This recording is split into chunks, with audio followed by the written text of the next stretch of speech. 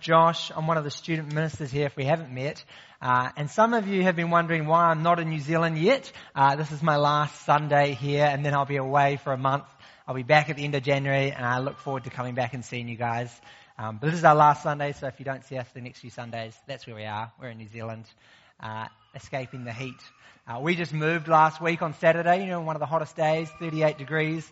We decided it'd be a good time to move on that day. So we're looking forward to getting to a cooler place. But keep your Bibles open there, and I might pray as we get into God's Word. Let's pray. Heavenly Father, we thank you for your Word, and we thank you that it points us to Jesus, the Son of God, the one who has come to heal all our sicknesses. Lord, help us to see him clearly this morning as we look at your Word. In Jesus' name, Amen. Sickness. Today we're going to meet two men overwhelmed by sickness. One man's son is about to die, and another man has been paralyzed for 38 years. Sickness plagued the world when Jesus walked this earth, and it still plagues our world here today.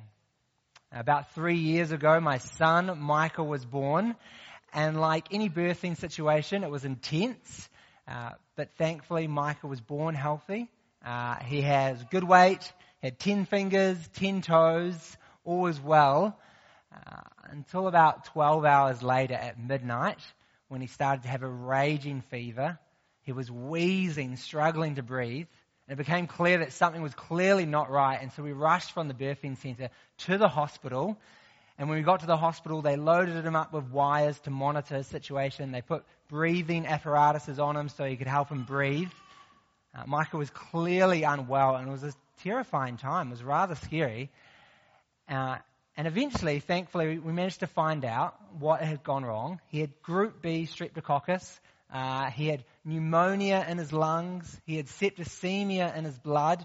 He had got this as he had come out. And so he got sick in the past 12 hours. It was a very scary time for Elizabeth and I. Thankfully, due to the early pickup and interventions, Micah was able to make a full recovery. But I remember along the whole journey of it, a lady said to me, somewhere through it, she said, "Welcome to the life of a parent." Welcome to the life of a parent. What she meant by that was that this wouldn't be the last time that we would worry, cry, and pray about Micah's health. Welcome to the life of the parent. Micah had fully recovered, but recovery in this world is only ever temporary. We recover until we get sick again, until one day we no longer recover. And so like these men in our passage today, we have the same problem. Either we are sick today, or we know someone who's sick, or one day we will be sick. And so we must ask this question: who can heal our sicknesses? And of course you might say, well, medicine can heal my sicknesses. Medicine, the quality of medicine today is incredible. My father-in-law just had a hip replacement about 2 days ago. I've got a friend going through her final cycle of chemotherapy. So you might say, well, medicine can heal my sicknesses. But even medicine, recovery there is only a probability. And even then, if recovery happens, it's only temporary. Now, we're still left with the same problem: who can heal our sicknesses? And in our passage today, we see the answer. We see that only Jesus can heal our sickness forever. Now, our passage today comes in John's Gospel. John was one of Jesus' 12 disciples, one of his 12 apostles. He lived alongside Jesus for 3 years. He was practically housemates of Jesus. And at the end of 3 years of living alongside Jesus, John concluded that Jesus is God. Now that is amazing in itself. I don't know if you've ever lived alongside someone for many years. Before I was married, I had some housemates. We lived alongside one another. It was a lot of fun. But we also saw one another's imperfections. We saw grumpy wake-ups. We saw chores left undone. I think housemates are more likely to consider one another the devil rather than God.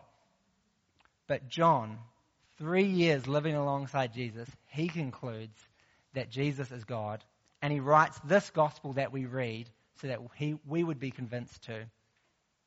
Last week we saw Jesus turn water into wine, or at least the week earlier when Josh brought us John chapter 2, we saw Jesus turn water into wine. But Jesus can do more than just throw a great party. He can heal our sicknesses. So come with me to John chapter 4, verse 46, where we see a household healed forever. That's our first point, a household healed forever. Verse 46. Then he, Jesus, went again to Cana of Galilee, where he had turned water into wine. There was a certain royal official whose son was ill at Capernaum. When this man heard that Jesus had come from Judea into Galilee, he went to him and pleaded with him to come down and heal his son, for he was about to die. So we see the situation here. Jesus enters Cana.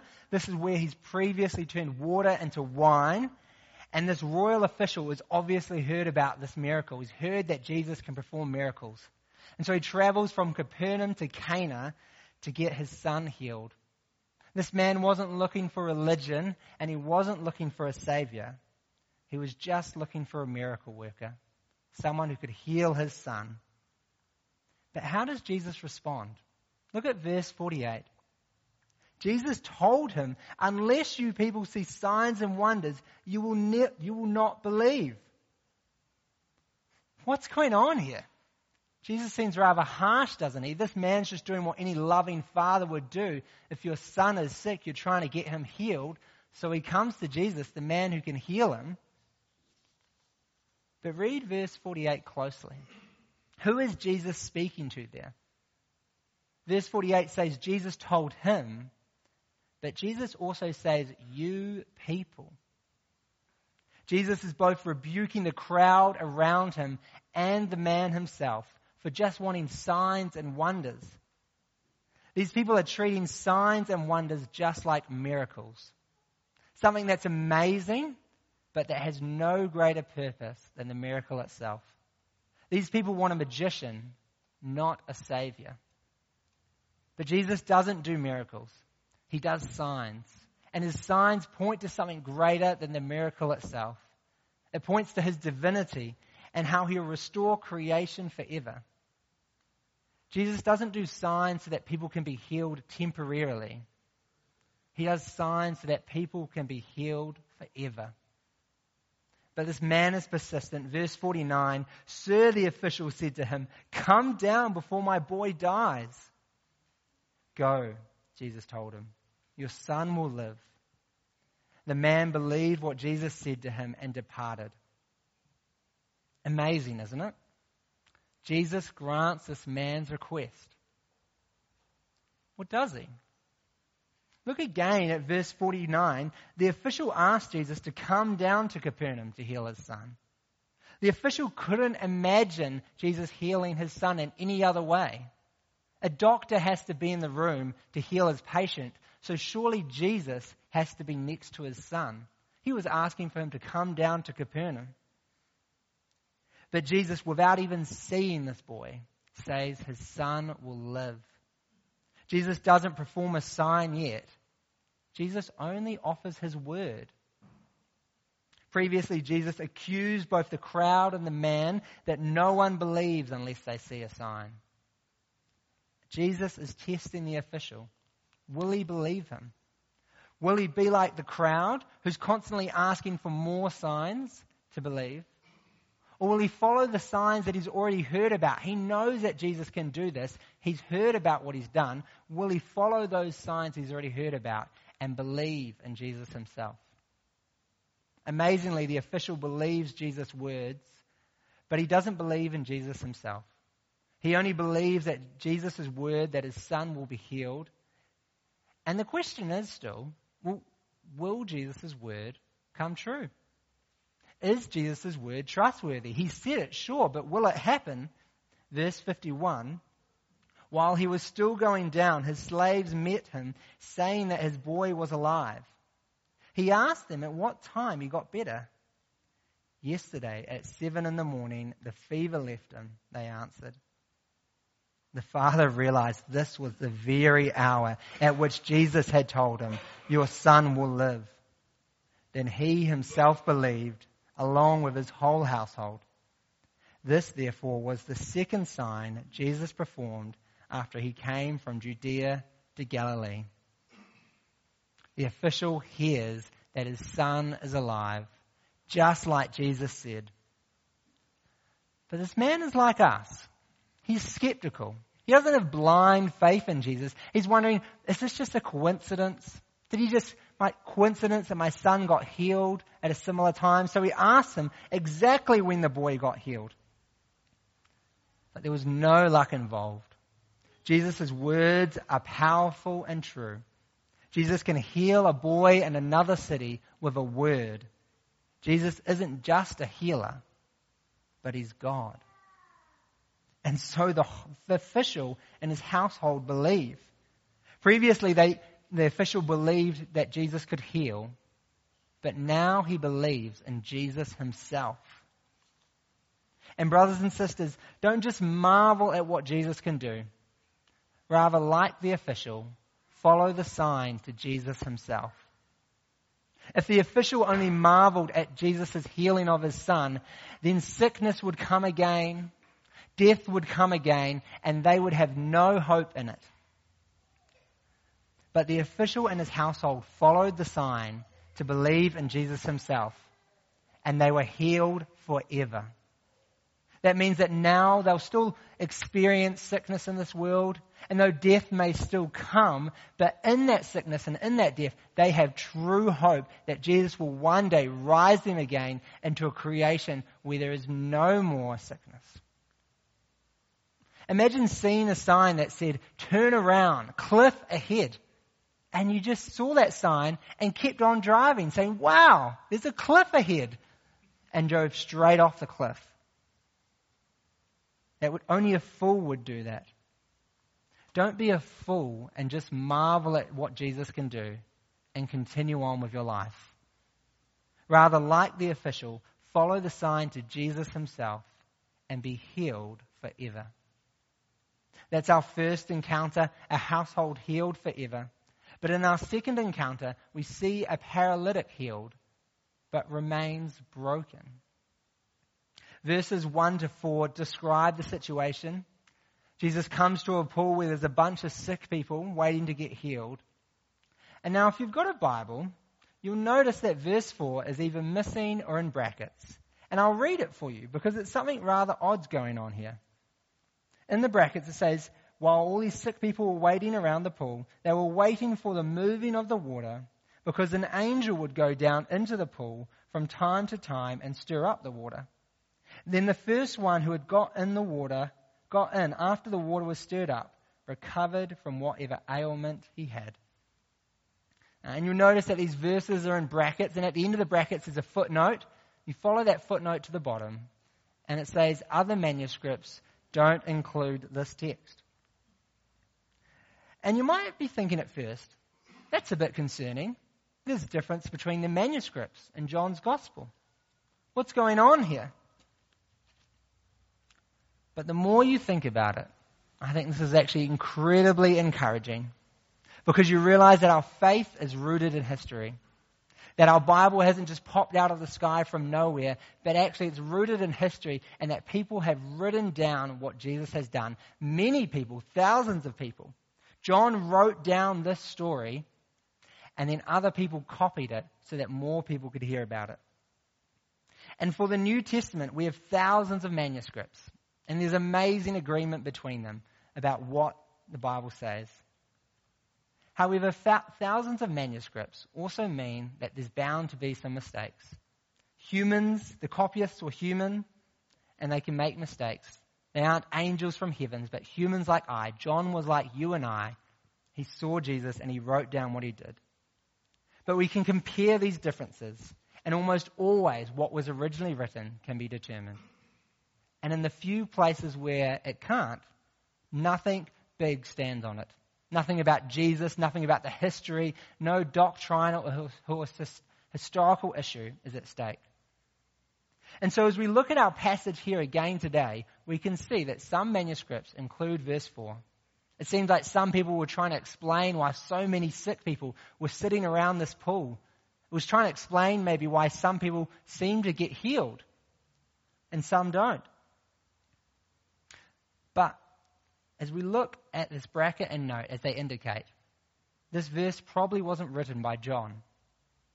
John wasn't worried about if the pool healed people. He didn't care about the pool. What he cared about was Jesus, and that Jesus healed people. And so that's what John's focus is on, as we see in verse 5. In a sea of sick people, Jesus comes to one man. Verse 5, one man was there who had been sick for 38 years. John doesn't tell us the illness, but from verse 7 it seems clear that he's paralyzed. He's unable to walk and he can't get himself into the pool. This man's been paralyzed for 38 years, unable to walk, completely helpless. And Jesus comes to him and asks the weirdest question. Look at verse 6. When Jesus saw him lying there and knew he had already been there for a long time, he said to him, "Do you want to get well?" Do you want to get well? What an outrageous question. Jesus knows this man has been sick for 38 years and he says, "Do you want to get well?" Surely the answer is obvious. Yes, Jesus, I do want to get well. Can you please heal me? The problem is, this paralyzed man doesn't know who he's talking to. And so in verse 7, he starts talking about the pool again. He says, "Sir," the sick man answered, "I don't have a man to put me into the pool when the water is stirred up. But while I'm coming, someone else goes down ahead of me." But Jesus shows himself far greater than any magical pool or folk story. Verse 8, Jesus says, "Get up," Jesus told him. "Pick up your mat and walk." And instantly the man got well, picked up his mat, and started to walk. Miraculously, this man is instantly healed of his sickness. He starts to walk. When Jesus speaks, things happen instantly. It's amazing. I struggle to make anything happen with my words. So often at night I say, "Kids, let's put the toys away." And they run about and I'm left putting the toys away. I struggle to make things happen with my words, but when Jesus speaks, nervous systems are restored. Muscle fibers grow. People experience this sign firsthand. A paralytic is healed of his paralysis. But the question is, how will people respond? Will they see what the sign is pointing to? And in verses 9 to 13, we see how the Jews respond. They start squabbling over their laws. But the real problem isn't whether a law has been broken. The real problem is how they respond to the sign. This man has been sick for 38 years, unable to walk. They should have said, "Wow, you've been healed. Praise God. How did that happen?" But instead they squabble over whether he should be carrying his mat. It's almost sick when you think of it, how unwell this man was and their response. But unfortunately, this healed man doesn't respond any better. Look at verse 14. After this, Jesus found him in the temple complex and said to him, "See, you are well. Do not sin anymore, so that something worse does not happen to you." The man went and reported to the Jews that it was Jesus who made him well. The healed man finds out that it's Jesus who heals him. And instead of thanking him or believing in him like the official, like we saw before, he goes and reports to the Jews it was Jesus who healed him. The Jews who would eventually cry out for Jesus' crucifixion. What is this man doing? Is he just naive, unaware of the situation? Or is he a clear just betrayer like Judas, selling him out? It's hard to say for sure, but what we can say for sure is that he failed to see the sign. Jesus healed his sickness, but he failed to see God standing right in front of him. And this is an important point, because people say, "Oh, if God would just come down and do a miracle in front of me, then I'd believe in him." But people can see miracles and still reject God. We see that in our story here today. A man's been paralyzed for 38 years and he still fails to see who Jesus is. And brothers and sisters, Jesus doesn't offer us, or promise us rather, physical healing today.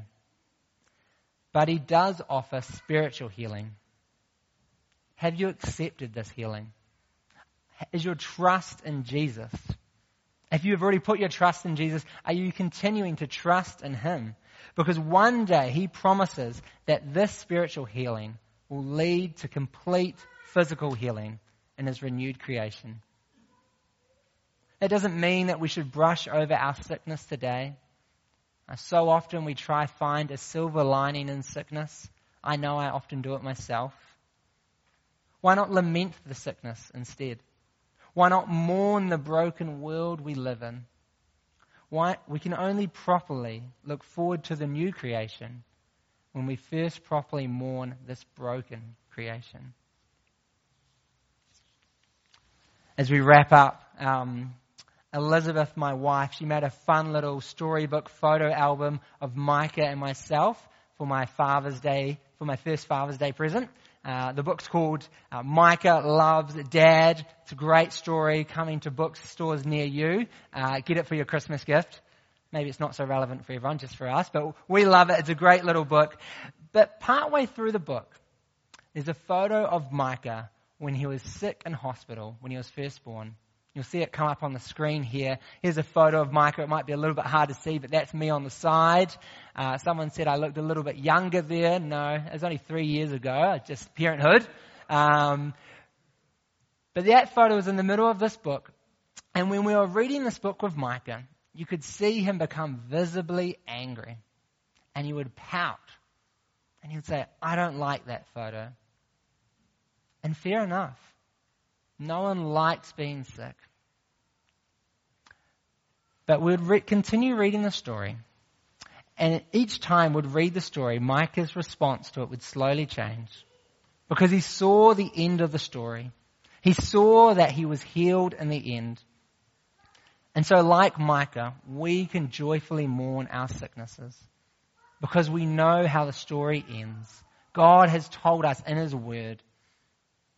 God has shown us that he can heal every sickness through Jesus. Jesus heals a boy dying in a far-off city with just a word. And Jesus restores a paralytic who's been paralyzed for 38 years. Jesus can heal every sickness, and he promises to do that in the new creation where there'll be no more mourning or crying or pain. But the question for us today is, are we trusting in Jesus, the one who can heal our sicknesses forever? Let's pray to him now. Heavenly Father, we thank you for Jesus, our great healer. Thank you that he has come to do more than just heal our temporary sickness, but that he has come to heal us permanently.